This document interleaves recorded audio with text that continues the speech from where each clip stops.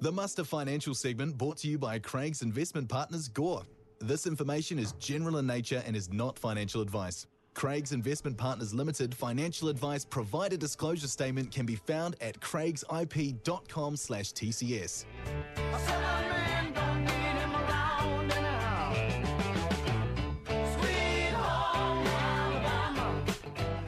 Sam Grant from Craig's Investment Partners joins us this afternoon to start off the muster on a Wednesday. Good afternoon, Sam. Welcome once again.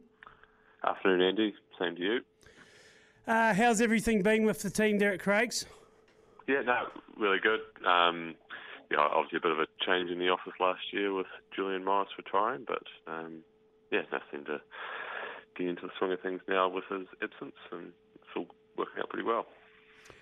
Bit going on at the moment, Sam. However, though, it's been a strong start to the year with world markets up 7.2% so far. Yeah, so it's a bit of a nice change or a nice way to start the year after 2022, which was effectively the worst year we've had since about 2008 or since the global financial crisis, sort of 15-odd years ago. So having a bit of a stronger start, like you said, up about 7.2% for 2023, and that's about 18% since sort of October lows, effectively. As a bit of caveat to that, we're still world markets are still about 14% below their highs in November, but effectively we're sort of maybe clawed back half those losses from the highs that we saw back in October, which is quite nice, and sort of leading the charge has actually been sort of the Aussie market's probably been the strongest in January, up about 8.5%. Is this all COVID rebound still? Yeah, and probably the biggest driver at the moment has been sort of indicators around inflation, sort of looking like it potentially has stagnated and or at least softened, particularly in the US, and even our numbers have softened a wee bit as well. So just a little bit of optimism, I think, on the back of that. Because supply chains as well, like talking to Daryl Moyles from Sergeant Dan Stockfeed yesterday, he seemed to think supply chains have freed up quite substantially to how they were. Does that seem to be the case? Yeah, absolutely. I think you're sort of talking to a lot of people, being able to get stock in, getting supplies for businesses. That's definitely no longer as big a concern as it was probably a few months ago. So obviously that sort of takes the pressure off pricing quite a bit, which is sort of helps out with that inflation figure.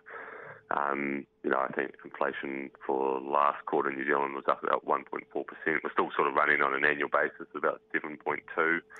But if you annualise that 1.4%, it sort of works out to be about 5.4%, which is still a lot higher than what the Reserve Bank would like, but it definitely softened up a wee bit. I suppose the biggest thing still at the moment is lack of staff for most businesses, and that's sort of putting cost pressures, and effectively then that they can now sort of get the supplies in, but it's having the staff to sort of produce those into value-added goods or being able to service their clients effectively seems to be the biggest chokehold at the moment. Yeah, we'll touch on inflation. There's a good chance it's peaked, do you reckon, that maybe we finally may see a bit of a reduction, although you could argue, like in New Zealand as well, price of food won't get cheaper anytime soon, especially given what's going on up north. I mean, the onion situation we seen on the news last night is indicative of that. Yeah, I think we're definitely hopefully going to see it at least stagnate and probably start to pull back. You're 100% right that food prices probably aren't going to be going down anytime soon, but I think the key thing is that they hopefully won't be going up. So even if they do stay at the sort of, I suppose what we'd call inflated prices, that effectively means if they don't go up any further, that sort of helps reduce that inflation figure.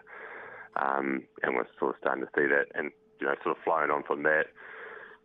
So at the end of last year, it was looking like the Reserve Bank was going to have to put the OCR rate up again by about another 0.75%. I think general consensus now is that can probably be maybe about 0.5%, which will give a wee bit of relief on those sort of short-term rates, hopefully for mortgage holders that are looking to maybe refix on some of those sort of 1 year or 2 year rates. Well, that's good news if that comes through. Now, what's the reason for that, you reckon, the OCR only going perhaps for a 0.5 increase? purely just based on inflation indicators showing that weakening and coming in a lot weaker than what was initially expected, or at least in terms of Reserve Bank's figures. I think on the annual basis, inflation was I think it's about 0.3% lower than what they predicted. So, sort of effectively those OCR rates are doing what or those increases in the OCR rates are hopefully doing what they are supposed to be in curbing some of that high inflation. And as well as that, as we look forward, Sam, towards 2023, it looks pretty positive, although we're not out of the woods. Still words for the R word yet, recession. Yeah, absolutely. Yeah, well, it's nice to get some of these more positive indicators heading into early 2023. There's still a long way to go, and it's going to be potentially a long 12 to 18 months.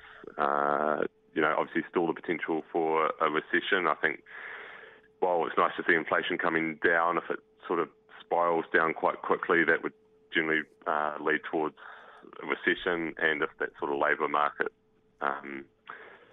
if sort of unemployment starts rising, that would tend to lead towards a recession as well, which we might see in the later half of next year. So it's going to be a bit of a balancing act for the economy and for the Reserve Bank, and sort of makes for an interesting election cycle, I think, with the election sort of later in the year as well. Because I think what sort of happens between now and then in the economy is probably going to be a big driver of who potentially gets in, I think. And it's interesting as well, the diesel tax subsidy, for example, coming off at midnight with the changeover to a new month. What effect this has down the line, or if the government's tempted to reintroduce it with the cost of living, etc. What do you think's going to happen here? Do you think they're going to bring this back in, or is this a case of they just had to set a marker and they've got to stick to it? I think definitely, I don't think you can rule anything out in an election year to hopefully sway voters, as well as obviously with what's going up in Auckland, adding a bit of relief to people under a bit of pressure. I don't think it's unfathomable that could be sort of extended, at least anyway. It's like, or maybe just past the election. It's just like a big lolly scramble this year, isn't it? Especially with what's on the line later on in October. Absolutely. Sam, if somebody wants to get in touch with yourself and the team at Craig's Investment Partners, the best way to do it? Either give us a call on 209-0153 or come visit us at 120 Main Street in Gore. Sam Grant from Craig's Investment Partners here in Gore. Appreciate your time in the muster as always. Awesome, always a pleasure. Sam Grant there from Craig's Investment Partners, right here on Main Street in Gore. Up next on the muster, it is a Wednesday afternoon. Leonard Skinnard, Wednesday afternoon at that as well, is Bryce McKenzie from Groundswell, New Zealand.